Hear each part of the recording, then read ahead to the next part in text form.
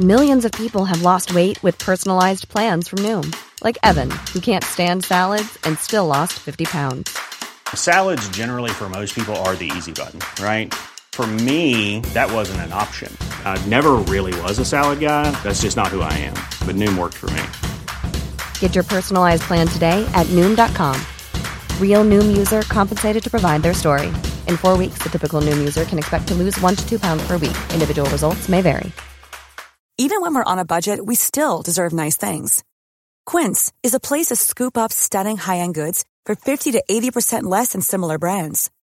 They have buttery soft cashmere sweaters starting at $50, luxurious Italian leather bags, and so much more. Plus, Quince only works with factories that use safe, ethical, and responsible manufacturing. Get the high-end goods you'll love without the high price tag with Quince. Go to quince.com/style for free shipping and 365-day returns. Burrow's furniture is built for the way you live. From ensuring easy assembly and disassembly to honoring highly requested new colors for their award-winning seating, they always have their customers in mind. Their modular seating is made out of durable materials to last and grow with you. And with Burrow, you always get fast, free shipping. Get up to 60% off during Burrow's Memorial Day sale at burrow.com/ACAST. That's burrow.com/ACAST. burrow.com/ACAST.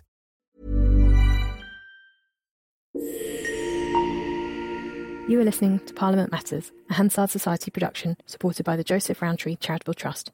Learn more at hansardsociety.org.uk/pm.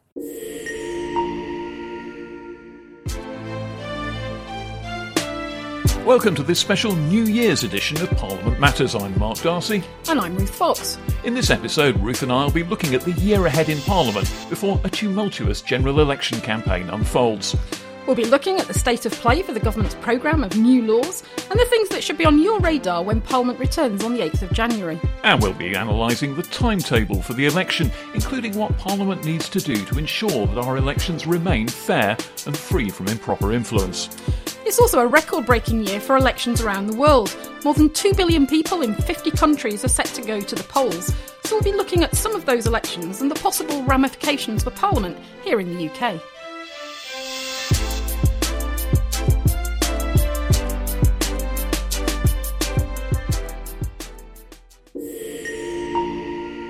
Well, Parliament's going to be returning to Westminster for what promises to be a kind of fag-end session of lawmaking, but we don't know quite how much legislative tobacco is going to be left to MPs and peers, because it all depends on when Rishi Sunak fires the starting gun for the next general election.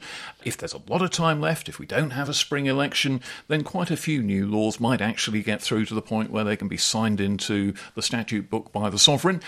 If it's a spring election, then very few will go through except in a very kind of abbreviated form, Ruth. So, first of all, update us on the progress. How far has the government got? Well, there were 17 bills that were in the King's Speech. 15 have had second reading. 9 have got through to committee stage, and of those 4 have completed report stage. So they're almost ready to be heading off into the Lords. We've had a few bills, of course, that have come through that were not mentioned in the King's Speech. Of course, the Rwanda bill, of course, was the key one. We also had a bill which it has got royal assent, the National Insurance Contributions Reduction in Rates Bill. So we're all getting changes in national insurance coming into force this month. Of course, that was headlined in the Chancellor's Autumn Statement in November. There's a bill that's coming through, the Post Office Horizon Systems Compensation Scheme. So, so there's a number of additional bills that were not in the Queen's Speech. Not in the King's Speech, in fact. Still a year on making that mistake. A lifetime of habit, though. A mistake. But obviously, you're looking at where are the problems going to be for some of these bills. I mean, quite a lot of them are quite anodyne. They're not particularly controversial. We know Rwanda's obviously going to be problematic. There's Data Protection and Digital Information Bill. We're expecting that to come across some problems in the Lords because that's got the questions about surveillance of bank accounts and so on. Possibly leasehold and freehold reform. That bill started its proceedings, but we're expecting some quite significant amendments to ban leaseholds on newly built properties. And that's one that could be a bit of an election issue because there are an awful lot of leaseholders out there who aren't happy with ever-increasing charges to their freeholders. Yeah. And for reasons I don't quite understand in the policy development process, those proposals were not in the bill at the start, but they've been promised that they'll make their way in sort of midway through the scrutiny process. So we'll have to see what what happens with them. And then there's some issues around the Digital Markets, Competition and Consumers Bill, which again, the House of Lords will no doubt be getting their teeth into. So there's a lot there still to go, but they are making good progress. And in the scenario where you get an early election called, governments don't like to just kill lots of bills because they haven't got the time to get them through. So there's this magical process called the wash-up, which is a kind of fast track where they try and get their programme of laws through, or as much of it as possible. But that involves the opposition cooperating. It's a moment where, quite rarely in Westminster, the opposition parties have what amounts to a veto power over what's in a bill. We won't let you fast-track a bill if this bit that we really don't like is still in it. So you've got to be prepared to ditch that bit to get the rest of the thing through. Yeah, I mean, in the days between the calling of the election and the dissolution of Parliament, there's basically a negotiation between the government and the main party of opposition to basically decide what they're willing to go through. And as you say, the opposition effectively got a veto. Now, how you view this process, because it basically expedites the laws through the scrutiny process in a matter of hours, how you view it depends upon your perspective. For some, it's a squalid stitch-up. Obviously, it excludes the minor parties. They're not really part of the discussion. The backbenchers really don't get a look in. It's very much a negotiation between the business managers on the front benches. The House of Lords is less relevant in this process, the crossbenchers in particular in the House of Lords, because again, it's a sort of a stitch-up agreement. One way of looking at it is it's a pragmatic solution. A lot of time and effort and resource will have been spent on these bills, and the government wants to try and get as much of it onto the statute book as it can and not waste that time and effort. And the opposition has the opportunity to say, well, we're willing to let those aspects of the bill go forward for royal assent, but we're not willing to let these particular clauses. So it's a pragmatic solution that both sides are happy with. And I do think that the opposition parties actually quite enjoy having that rare moment of actual leverage. I mean, obviously in the House of Lords, with no government majority, the opposition sometimes has a little bit more leverage, but what they do is often overturned in the House of Commons. So this is a moment where they actually stop the stuff they don't like getting into law. And that's a rare sort of adrenaline rush, I think, for opposition business managers. But the criticism is also that sometimes the government is perceived to manipulate the timetabling of the legislation and the scrutiny process because it knows when it thinks the general election is going to be and has that in mind in terms of what it brings forward when. 2010, of course, there was huge rows about which bills were being put through this legislative wash-up process. You know, the Constitutional Reform and Governance Act, a major piece of constitutional legislation. It has been considered in a previous session, been carried over, but it hadn't yet completed all its stages. The Digital Economy Bill, second reading in the House of Commons the day before the wash-up process began. So that basically got no scrutiny at all. It was terrible. And of course, financial matters. It depends upon You've got to get the taxes through. Yeah, depending on where you are with a finance bill, estimates. So you're both your tax and your spend. So you can see hundreds of billions of pounds being approved with next to no scrutiny. Well, as opposed to the detailed scrutiny that they get at the moment, he said sarcastically, because it's one of my bugbears. I think financial scrutiny by the House of Commons is pretty much an empty ritual these days. But I suppose the key point here is that I don't suppose Rishi Sunak really knows when he's going to call a general election. I think that the government is in what in my SDP days 1,000 years ago we used to call the Travolta-McCorber strategy, staying alive and waiting for something to turn up. They will be looking, I'm sure, for a window of electoral opportunity where maybe the polls stop looking quite as horrible for them, at which point they'll dive through it. But they don't know when that's going to be. They might hope that, for example, a budget next year might give them a bit of a boost. But at the moment, the polls look so dreadful for the Conservatives that I think they've got to try and hope that they can find a way of turning things around. Yeah, well, if we think about the timetable, by law, Parliament has to dissolve at the very latest on the 17th of December for an election that would take place in January. But Rishi Sunak told journalists, though, that he thought the election would be this year, so not in January, so he's presumably not going to go right up to that finishing line. Well, I don't think anybody would forgive him for putting us through a general election campaign in the next Christmas and ho, ho, year. ho, yeah. But then, as you say, there are a range of options. And the question is, does he go for the spring election? The advantage of that is you hold it on local election day, first Thursday in May. You don't suffer the indignity of a possible really bad result on local election day, possible loss of a lot more councillors, your key volunteers on the ground to get the vote out.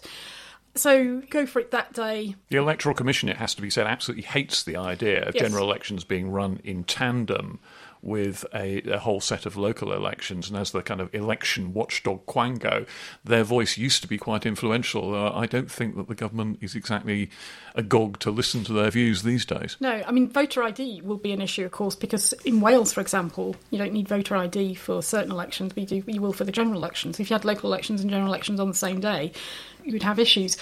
The other option, of course, is then, OK, if it's not May, seems unlikely it would be kind of June and July if you haven't gone for a May election. So you're probably looking then at sort of September, October, November. But then you get into some complexities around, not least, party conference season, because this is, the sort of a big set-piece event. It brings in a lot of money for the political parties.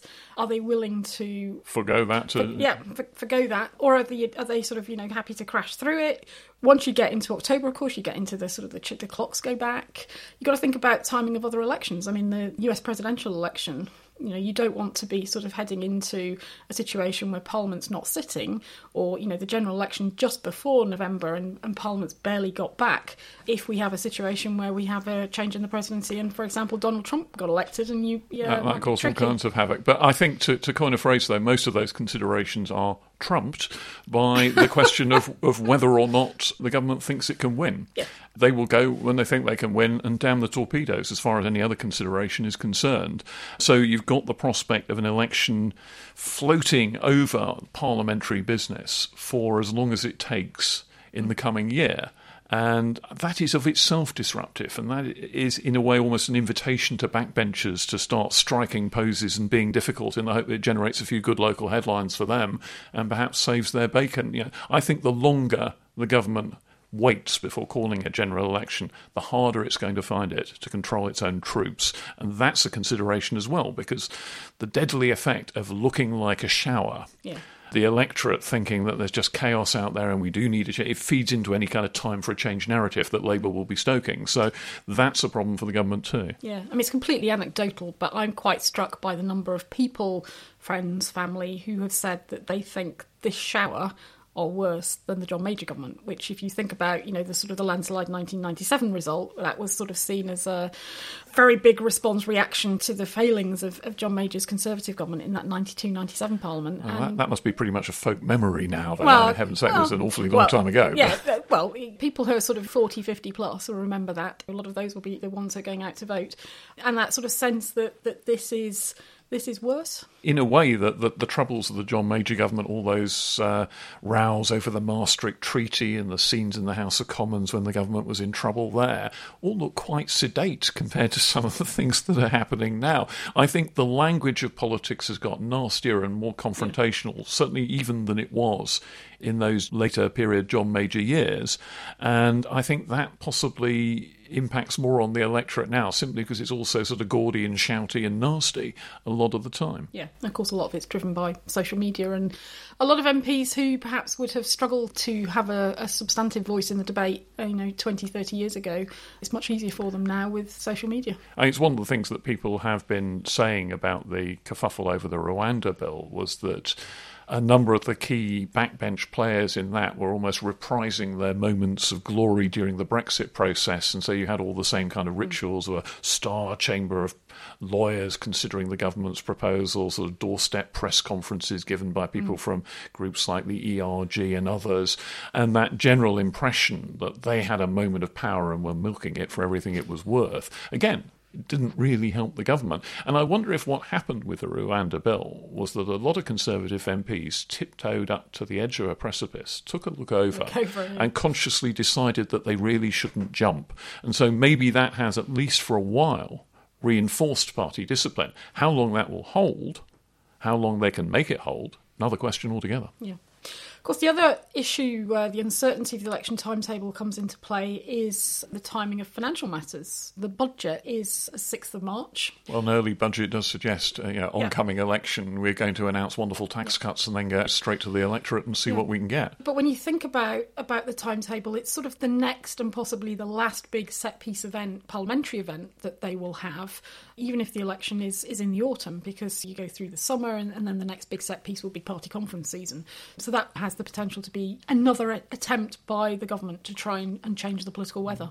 I do think, though, that these days, certainly a budget is a great deal more important in influencing the voters than the conference season. I suspect that these days the conference season is more or less tuned out, and the days when party conferences could make or break a leader are now long gone. This isn't the 1970s anymore. Well, they don't get the coverage that they used to. Well, exactly. Yeah.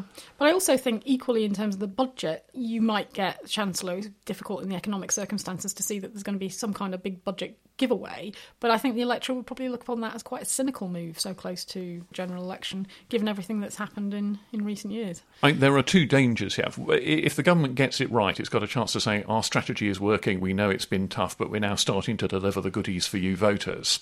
That will be their aim. But they've got to strike a balance between finding something big enough for the voters to actually notice. You know, some incredibly marginal micro tax cut isn't going to cut the mustard on this. No. At the same time, they don't want to scare the horses in the markets, because we all saw what happened when Liz Truss decided to offer enormous tax cuts in a dash for growth, and the markets took fright, and that was that. So there's a kind of Scylla and Charybdis thing here, where you've got to steer a very safe course between two different menaces. Yeah. Do you think the COVID inquiry comes into play in this? Are we likely to see reports prior to the election that will perhaps influence the debate and the discussions? I think this is one of those how long is a piece of string questions here. I mean, all the high-profile hearings that have happened in recent weeks with Boris Johnson and Rishi Sunak and Matt Hancock and before that Dominic Cummings, all the big players who are in front of COVID inquiry did attract a lot of attention, and that's all for the module that's essentially on the way the government operated during the crisis. Now, if I was Lady Hallett, I might think that I had a bit of a responsibility to try and give a verdict in time for the voters to take it into consideration before the election.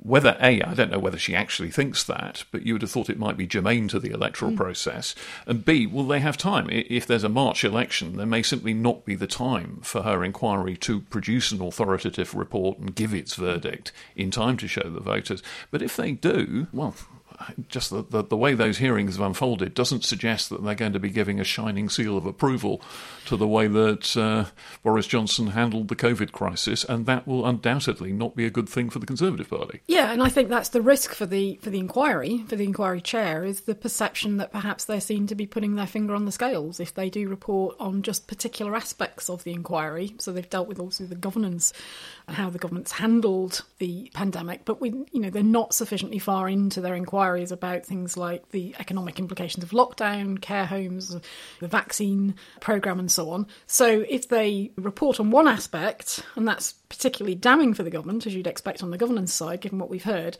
it might be perceived as a bit unfair and unbalanced and sort of, as I say, tipping the scales. You can argue it both ways, in the sense that you might also think that this is a report on the key thing that was done by government during the last Parliament, and maybe it ought to be out there. And there are maybe other things to say as well, but maybe that ought to be out there in time for voters to feed their conclusions in and make a decision based upon that. After all, we are talking now about 2 prime ministers ago. This is not directly the conduct of Rishi Sunak, although his role as Chancellor will obviously be quite important in all this, because he was the man behind the Eat Out to Help Out campaign, etc.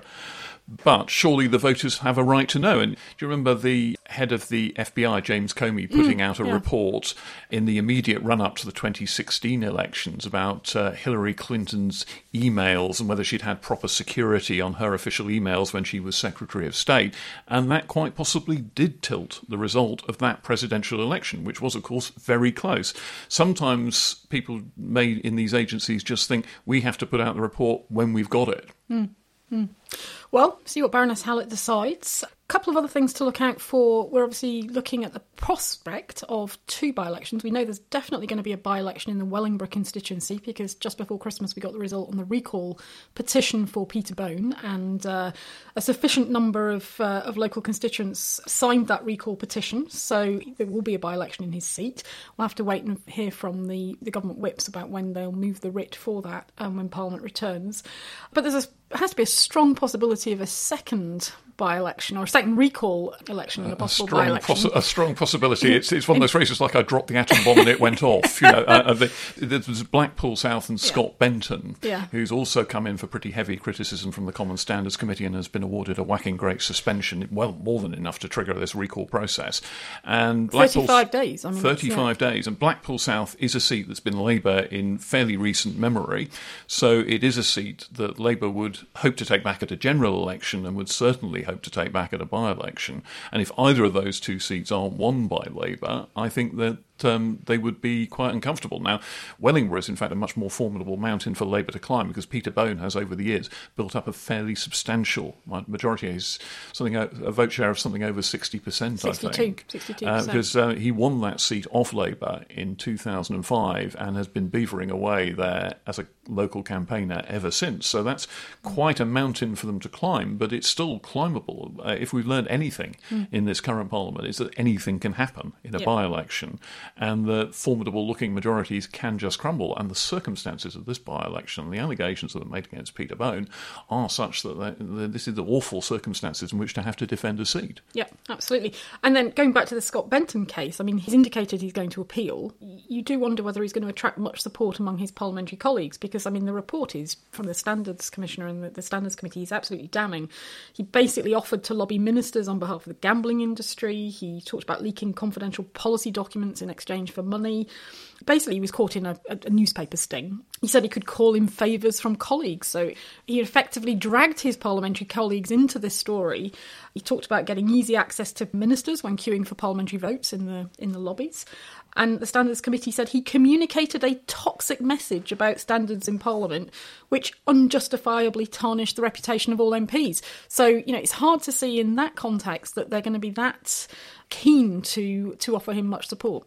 But there is also the time factor here, and back to our earlier discussion about when a general election is, if you can use the process to string things out so that there isn't an embarrassing by-election before a spring general election is called, then that might be considered a bit of a win, and then the whole thing's fought out at the forthcoming general election instead of being an embarrassing event on its own beforehand. Yeah, and I think even if you were able to string it out into the summer, you might survive it, because I don't think the recall provisions in the Act apply 6 months out from a general election. So if you assume that the Parliament has to dissolve in December, you're sort of, by the time you hit the summer months, you're into that territory. So yeah, he might well want to try and string things out. So a by-election might just not happen there, and as you say, it's then all lost in the general wash and turmoil of a general election. Yeah. The other thing to look out for, considerable rise in MPs' pay, which would come into effect in April. Parliamentarians' pay is independently determined by the Independent Parliamentary Standards Authority, or IPSA, and they adjust pay levels to reflect changes in public sector earnings, which are sort of based on statistics published by the Office for National Statistics.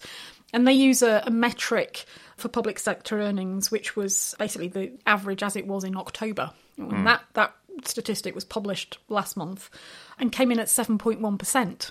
So in the normal run of things, unless IPSA decides otherwise, MPs' pay would be uprated by that. So it will go up from 86,500 to 92, nearly 93,000. So about a £6,000 rise. And you'd think a middle-class chap of modest taste could probably just about get by on that.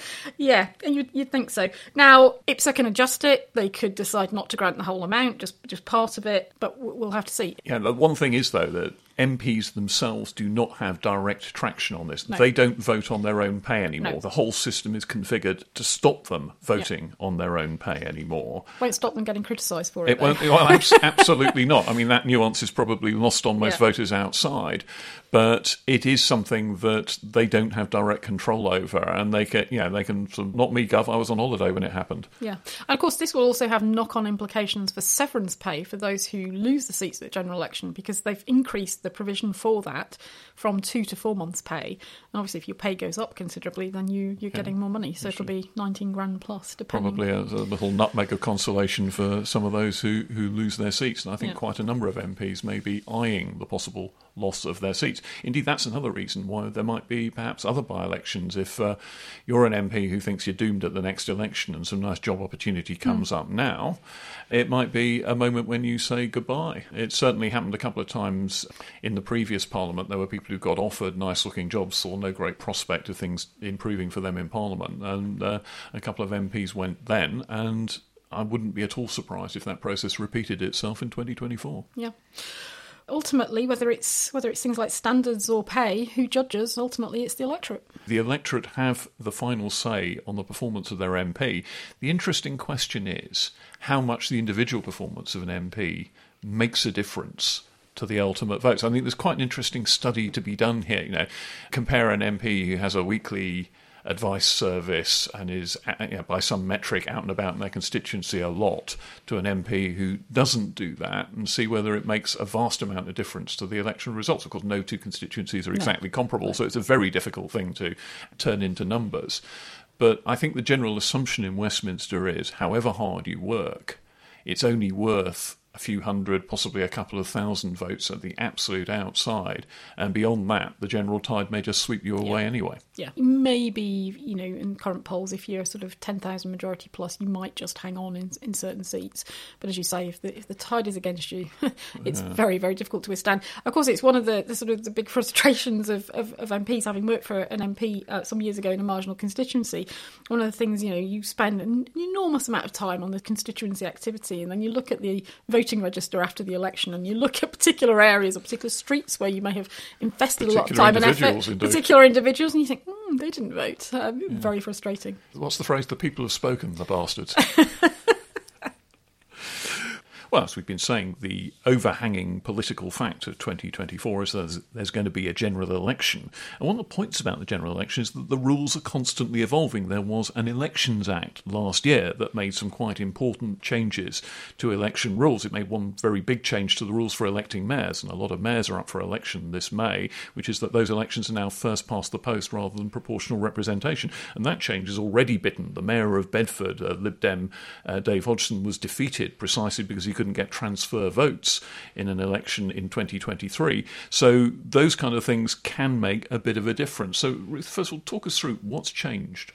One big change that was introduced through the Elections Act was voter ID, which we have had experience of at the last local elections, but it will be the first general election where we will have to all turn up at the polling station with our voter identification. So this is what, a passport, a driving licence? Yeah, so you've got to have some form of photographic ID, but only particular types of voter ID are permitted, so you can't just rock up with anything. And there have been complaints about this. I mean, for example, a policeman couldn't show a warrant card, and that would be sufficient identity, which seems slightly bizarre. Yeah, so they're quite narrow, and particularly quite narrow for young people. So one of the criticisms was that there was more flexibility for older people in terms of what they could show, but not for younger people in terms of voter identification. At the local elections, 4% said in research, I think it was for the Electoral Commission, that voter ID was a reason that they had not voted. And one of the problems is that in that there's a sort of a concern about a significant share of them being, if you like, disengaged groups, underrepresented groups, the disabled, the unemployed, and people who might naturally have more difficulty in getting the particular forms of ID. Might not have a car, don't therefore have a driving licence, don't travel abroad, don't have a passport, therefore. So that's been one of the criticisms, that the forms of ID are too narrow, and quite, a number of parliamentary committees have looked at this, both when the legislation was going through and were quite critical, and the House of Lords Constitution Committee just before Christmas has written quite a long letter to the Minister expressing concern about this and asking them to look at it. I do know that there's been concern, MPs I've talked to have been saying this, that there is a way that if you're, for example, an old age pensioner, you can get a kind of surrogate ID that you can use to vote in elections, and the take-up for that has apparently been minuscule, and a lot of MPs are quite concerned that a lot of their elderly voters are going to rock up to the polling station, find they can't vote, get sent away, not come back. Well, of course, the criticism at the time was that the government did this without a lot of consultation. The opposition weren't particularly happy with it. And there was that sort of feeling, is this a form of gerrymandering to aid older voters? But then they found at the local elections that actually it was some of the older voters who had more problems with this, because, of course, they've not got any experience of having to bring photo ID over the many years they've been voting to the polls, and it came as a big shock. And it was interesting, at the National Conservatism Conference last summer, Jacob Rees-Mogg said in his speech, parties that try and gerrymander end up finding their clever scheme comes back to bite them, as, dare I say, we found by insisting on voter ID for elections. So the implication was that they might have been gerrymandering. We found the people who didn't have ID were elderly, and they by and large voted Conservative, so we made it hard for our own voters, and we upset a system that worked perfectly well. And that's just one strand of the whole set of issues floating over the upcoming general election. More widely, there's just a general concern about things like foreign interference, social media being used as a channel for foreign governments to try and muscle in and influence British elections, about the level of donations that are allowed, about a whole series of concerns that might allow a general election to be influenced in a way perhaps voters wouldn't be entirely keen on if they knew about it. Yeah, so one of the issues is around campaign spending levels and the kinds of donations that can be made and the levels at which they have to be registered. And one of the big issues is around what's called unincorporated associations. These are bodies that can donate, well, it was originally £25,000, the spending limit. It's now been raised to £37,000 as a result of a recent regulation that's gone through Parliament. Those associations have to identify gifts over £7,500 from a single source in a 12-month period. But only individual donations of £500 or more count. So you can get round that by making donations under the £500 limit. So £499.99. Yeah. And you can make those multiple times throughout the year and you don't then have to declare it. So the Committee on Standards in Public Life a couple of years ago said that these unincorporated associations are a route for foreign money to influence our elections, and said that there's just a lack of transparency over that. Now, one of the concerns there is that the limit has been raised as part of a wider picture of increasing spending levels for the forthcoming election. So the political parties have now got a much higher national spending cap. It's gone up from 19.5 million to 35 million. Now, bear in mind, at the last general election in 2019, the Conservative Party spent more than any other party, and that was 16.5 million. So they were under the national cap last time. That national cap has now gone up considerably. So are we going to see a huge splurge? Is that the plan? The Electoral Commission's not very comfortable with this. The government's argument is, look, we are simply raising the levels in line with inflation, which the Act does permit. That's what they're supposed to do. This was all done completely without debate as well, wasn't it? But why was it not raised in terms of inflation in previous years? Why are we suddenly doing it now when we've not done it automatically in other years? And yes, because it's an inflation-linked increase, the regulation, the statutory instrument, didn't even have to be laid before Parliament under the terms of the legislation. If the Electoral Commission had approached the government and said, we have got a concern about spending levels, we think you need to raise the cap, that regulation would have had to be laid before Parliament. But we've now ended up conversely in the rather odd situation where an automatic uprating doesn't have to be laid before Parliament, and the Electoral Commission has got concerns about it, but parliamentarians can't debate it unless it goes through an opposition day debate or is otherwise raised. But the actual text of the regulation for this won't be debated. The role of the Electoral Commission in all this is quite interesting because it was set up to be a kind of watchdog and overseer and non-party body that would comment on the running of elections and hopefully avoid gerrymandering and baleful changes to regulations.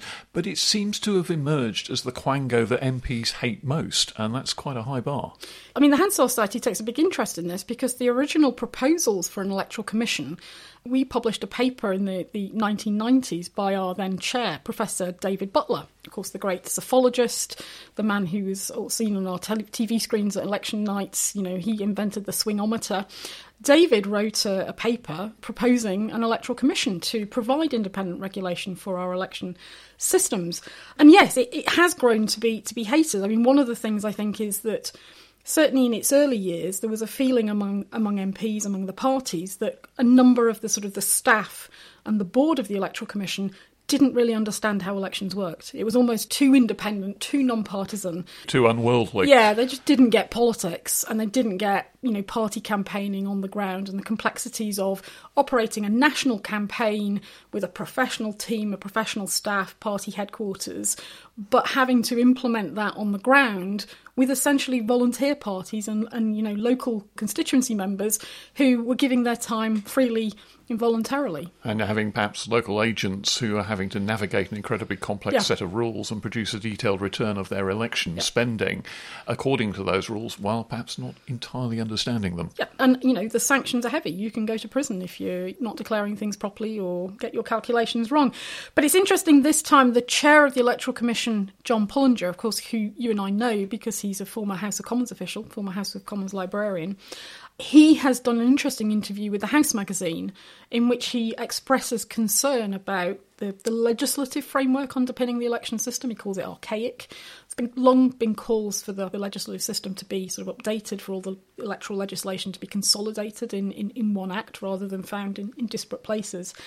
And he talks about the risk of an election failure rising, that something bad could happen because of the layers of complexity that now exist. And the implications of that are incredibly poisonous, because if people start to question the legitimacy of a general election and therefore the the legitimacy of whatever government emerged from it, you really are in a completely different ballgame. Has there ever been a general election where the outcome has been widely queried as totally wrong and fixed and gerrymandered? No. I mean, you have had individual sort of local election campaigns where things have clearly gone wrong and they've had to be inquiries, but generally not a general election. But one of the concerns that John Pullinger expresses is the sort of the funding, the returning officers on the ground in each constituency are essentially local government officers. Local government runs the election officers for registration, for voter ID, for, a lot of the sort of the regulatory and transparency and accountability aspects of the process, making sure that people are registered, dealing with postal votes, dealing with proxy votes. And he says they're under, as we know, serious financial and staffing pressures. And the more tasks and complexities that are imposed on them, often at short notice, often sometimes, even some of these regulations, it doesn't give them an awful lot of time to implement them by the time that these regulations will come into force. It increases the risks at each individual constituency level. And of course, all the spending on this has to come at the expense of perhaps other services, other spending priorities for local councils. This is one of my minor bets, and I'll be very interested to see how this unfolds in the forthcoming general election, is how many councils decide they can save a few grand by having their count the next day rather than by counting overnight, which rather takes the wind out of election programmes that evening if there's only a handful of places where the results are going to be declared. But you can save quite a lot of money if you're not paying through the night overtime to the people who are counting your votes. Yeah, absolutely. The other sort of area that's come under criticism is donations to political parties and the risks of overseas political influence. And one of the arguments being made is that political parties should be subject to some of the sort of same anti-money laundering legislation that, for example, charities like the Hansard Society are. And the argument from the political parties is, we're obviously at local level with voluntary organisations, we're quite small in terms of constituency associations, and the counter-argument to that is, well, so are a lot of charities, so are a lot of other sort of community groups, so are a lot of small businesses that are subject to these same regulations. So is there a bit of hypocrisy here on the part of the political parties? That is one of the things, I mean one of my fantasy political reforms, because I'm the sort of person who has fantasy political reforms, would be to take money out of politics as much as possible and make the political parties much more dependent on small donations and have the incentive to get hundreds of thousands of small donors rather than simply raking in a couple of billion from some random billionaire who took a bit of an interest in politics, whether because they were genuinely committed or whether because they were taking a sort of dilettantish idea that it might be quite nice to get involved for a while and play with politics. So I would like to see a system that depended on having lots of people prepared to work for a political party and lots of people being prepared to give modest amounts and a strong cap on how much could be given by any single individual or interest. Well, of course, one of the ways that it's done in other countries is you get a tax benefit by donating to a political party in the same way that if you donate to a charity. Why not the same for politics? A lot of the debate and the discussion around this is that, politics is a bit dirty, a bit murky. What is critically important, it affects all our lives, and it should be seen as a civic duty rather than something that is the preserve of rich people in dark corners. And, if you go back several decades to the days when political parties had membership in the hundreds of thousands or even millions, then it was quite easy for them to raise enough money to run campaigns. Well, easy may be an overstatement, but it was more possible for them to raise that kind of money from their membership and wider support group than it has since become. Now political parties are rather hollowed-out institutions, sometimes with only a few tens of thousands of members. That just isn't really the way you can run a credible national campaign anymore. No. And then we come to another reform that's been introduced that does have implications in terms of donations, and that's the changes to the rights of overseas citizens to vote. So British citizens living abroad, they're going to remove the 15-year limit on British citizens living overseas being eligible to vote. Now, again, that's sort of regulations that are just coming through now in Parliament under the Powers in the Elections Act 2022. The figures are suggested that this could affect 3.4 million people. So you could be importing... That's an awful lot of voters. Yeah, and one of the concerns here is which seats will they vote in? How do you, particularly if you've been abroad for 15 years or more, how do you prove and demonstrate a link to a particular constituency? And there's a process called attestation, which is basically somebody else in the constituency sort of attests on your behalf that, yes, you do have this link. And the feeling is that that's actually quite weak. At a time when we've all got to rock up at the polling station with photographic ID, in order for somebody abroad to vote, they've just simply got to, in a particular constituency, they've just simply got to say, I've got this link with this person in this particular constituency. So there's a feeling that it's making it easier for them. At the same time, we're making it harder for citizens resident in the UK to participate. And it also gives parties a reason to have quite an elaborate organisation to try and muster their overseas support as well. And that's another thing that they end up having to spend money on. So again, it favours the better resource parties. And again, going back to this whole business about the local election office managing this process, they're the ones that have got to look at and investigate the credibility of this attestation, and whether in fact this person is indeed who they say they are and have got this link to their constituency. And again, that's then additional time, effort, resource that is imposed on the local election office to try and get that right. There is a question too about choosing where you vote if you've got perhaps links in several different places. This was a complaint about the student votes. Students voting in marginal university seats rather than in whatever safe seat their family might have come from originally may have tipped the balance in quite a lot of university constituencies. Canterbury is the example a lot of people point at, which rather startlingly went from perpetually Conservative seat to suddenly being Labour in 2017. Now, those kind of arguments also apply here. Could you choose to go to a place that you have some connection with? If you've lived at several different places in Britain, you go and choose the most marginal seat where you want your vote to have the most influence. Yeah, and as we know, in some of these seats, we're talking about a couple hundred votes being the difference. That could be the difference for a really well-organised campaign between hanging on and losing.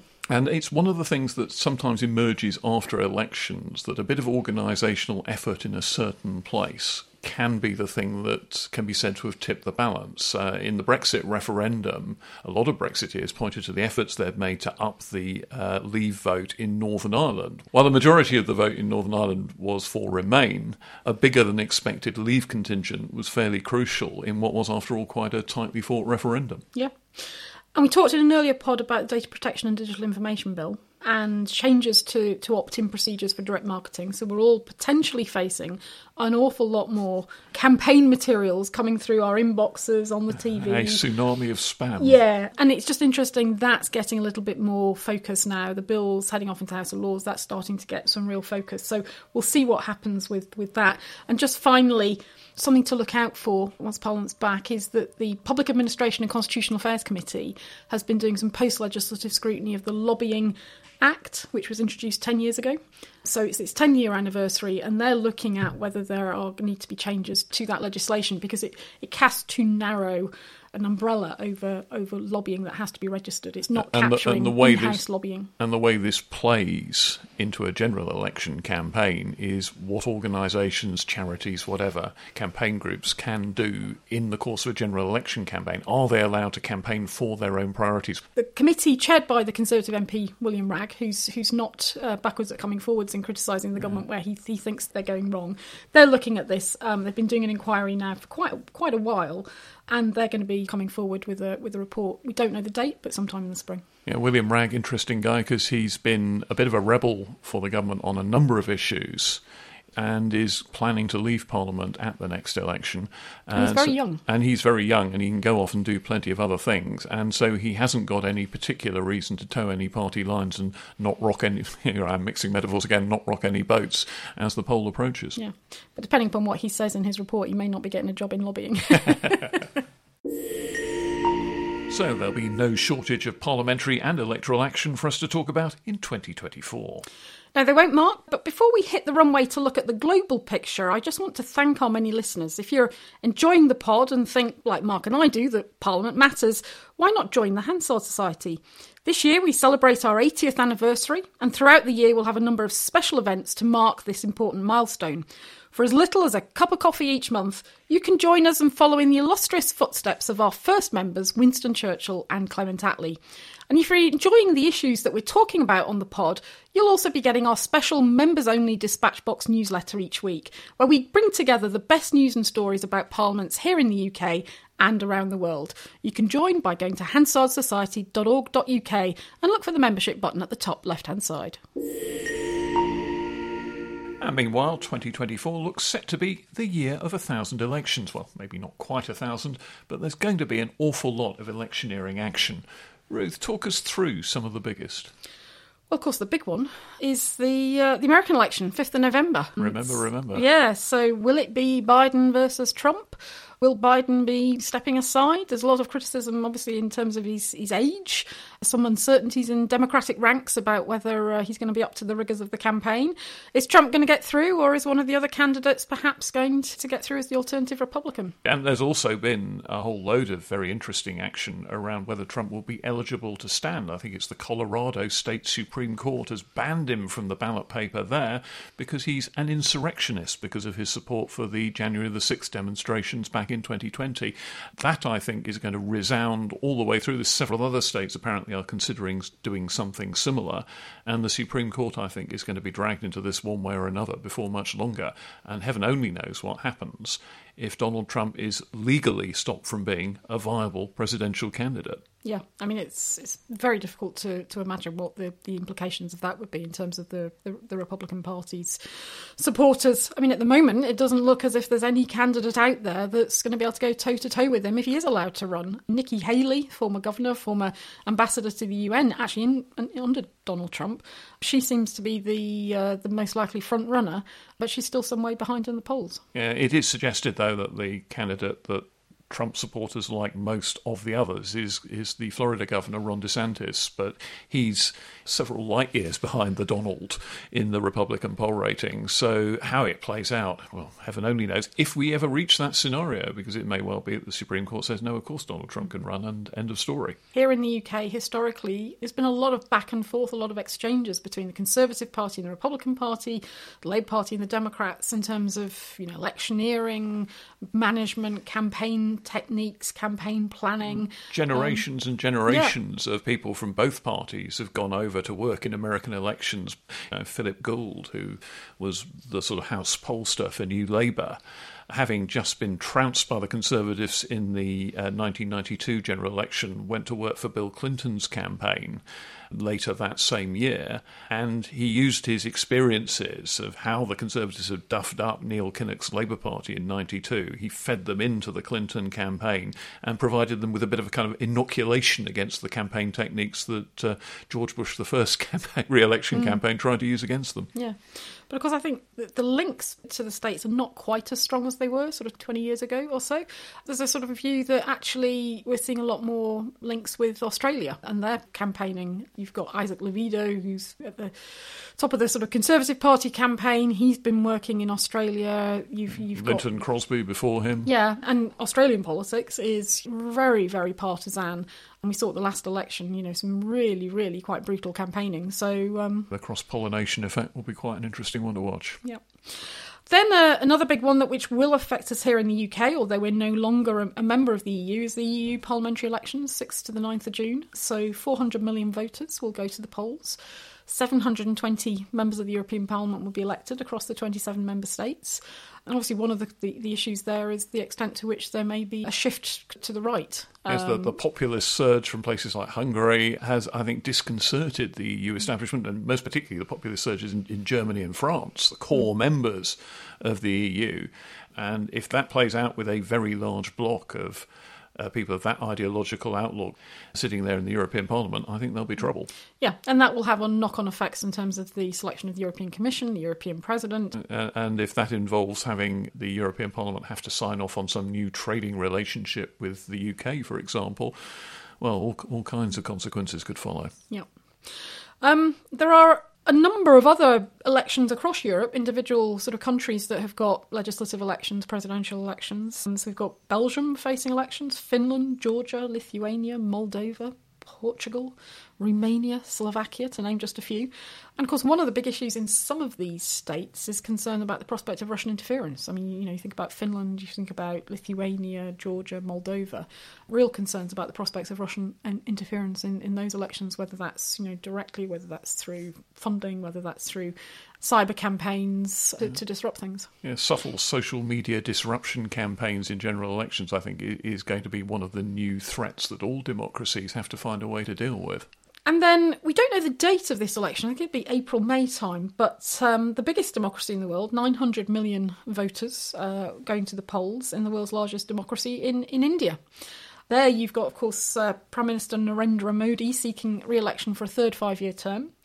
And interestingly, you think about the size of that electorate, you think about the size or geographically of India, the lower house, they've got fewer seats in that legislative chamber than we have. So we've got 650 at Westminster. In India, it's 543 in the Lok Sabha. And imagine the constituencies must be vast. The number of voters in them must be vast. Yeah, and there's actually apparently a constitutional limit of 552, so they're pretty close to that.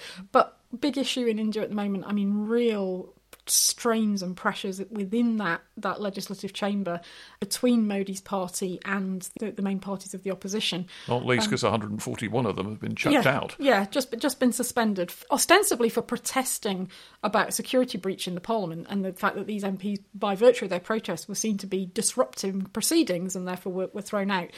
But, there is an opposition view that says this was a part of a government plan to push through bills without the opposition being in the chamber, and sort of just a general view that the government in India doesn't like scrutiny, doesn't like being held accountable, and is sort of using the power and the majority that they've got to dilute the opposition and marginalise them. And this really is the general theme of an awful lot of these elections, is democracy's under pressure. This isn't the regular changing of the guard anymore. This is the changing of the guard with a really live threat just hanging over proceedings. Yeah. And then just one that I will be keeping my eye on, because I've done some work there actually over the last sort of 10 years, is Bangladesh. So it's one of the first elections of the year, 7th of January, for the parliament there, the Jatiya Sangsad. And the interesting thing about Bangladesh is if you think Westminster MPs are locally focused, you've not seen anything yet until you've met the Bangladeshi MPs. They are hyper-local in their focus. The level of constituency service is incredible. They give their mobile phone number to constituents.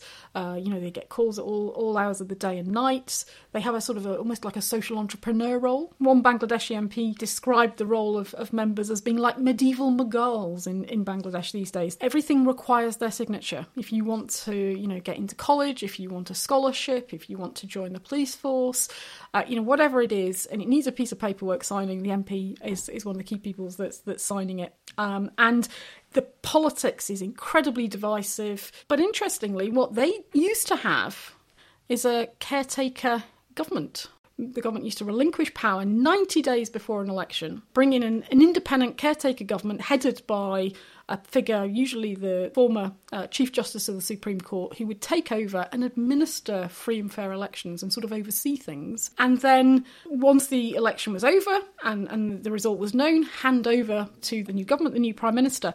And it all fell apart, in part because one of the parties decided that they were no longer prepared to abide by this, and they sort of, tinkered with the appointment of the head of the caretaker government, but also fell apart because countries like us and the US, this idea of an incoming caretaker government was seen as fundamentally undemocratic, and therefore we discouraged it. And the political parties in Bangladesh jumped on this and used this to undermine the system.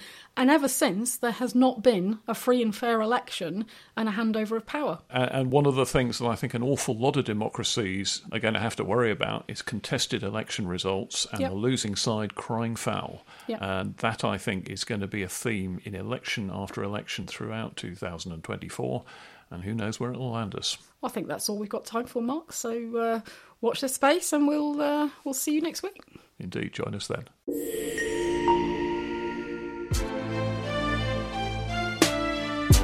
Well, that's all from us for this week's episode of Parliament Matters.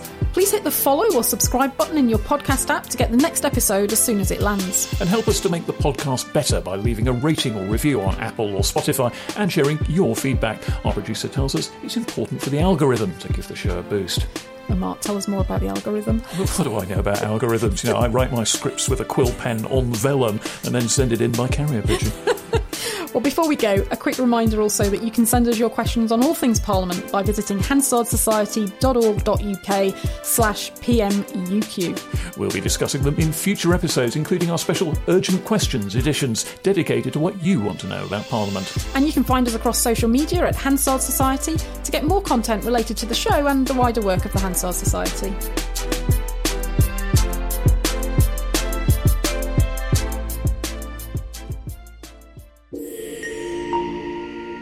Parliament Matters is produced by the Hansard Society and supported by the Joseph Rowntree Charitable Trust. For more information, visit hansardsociety.org.uk/PM or find us on social media at Hansard Society.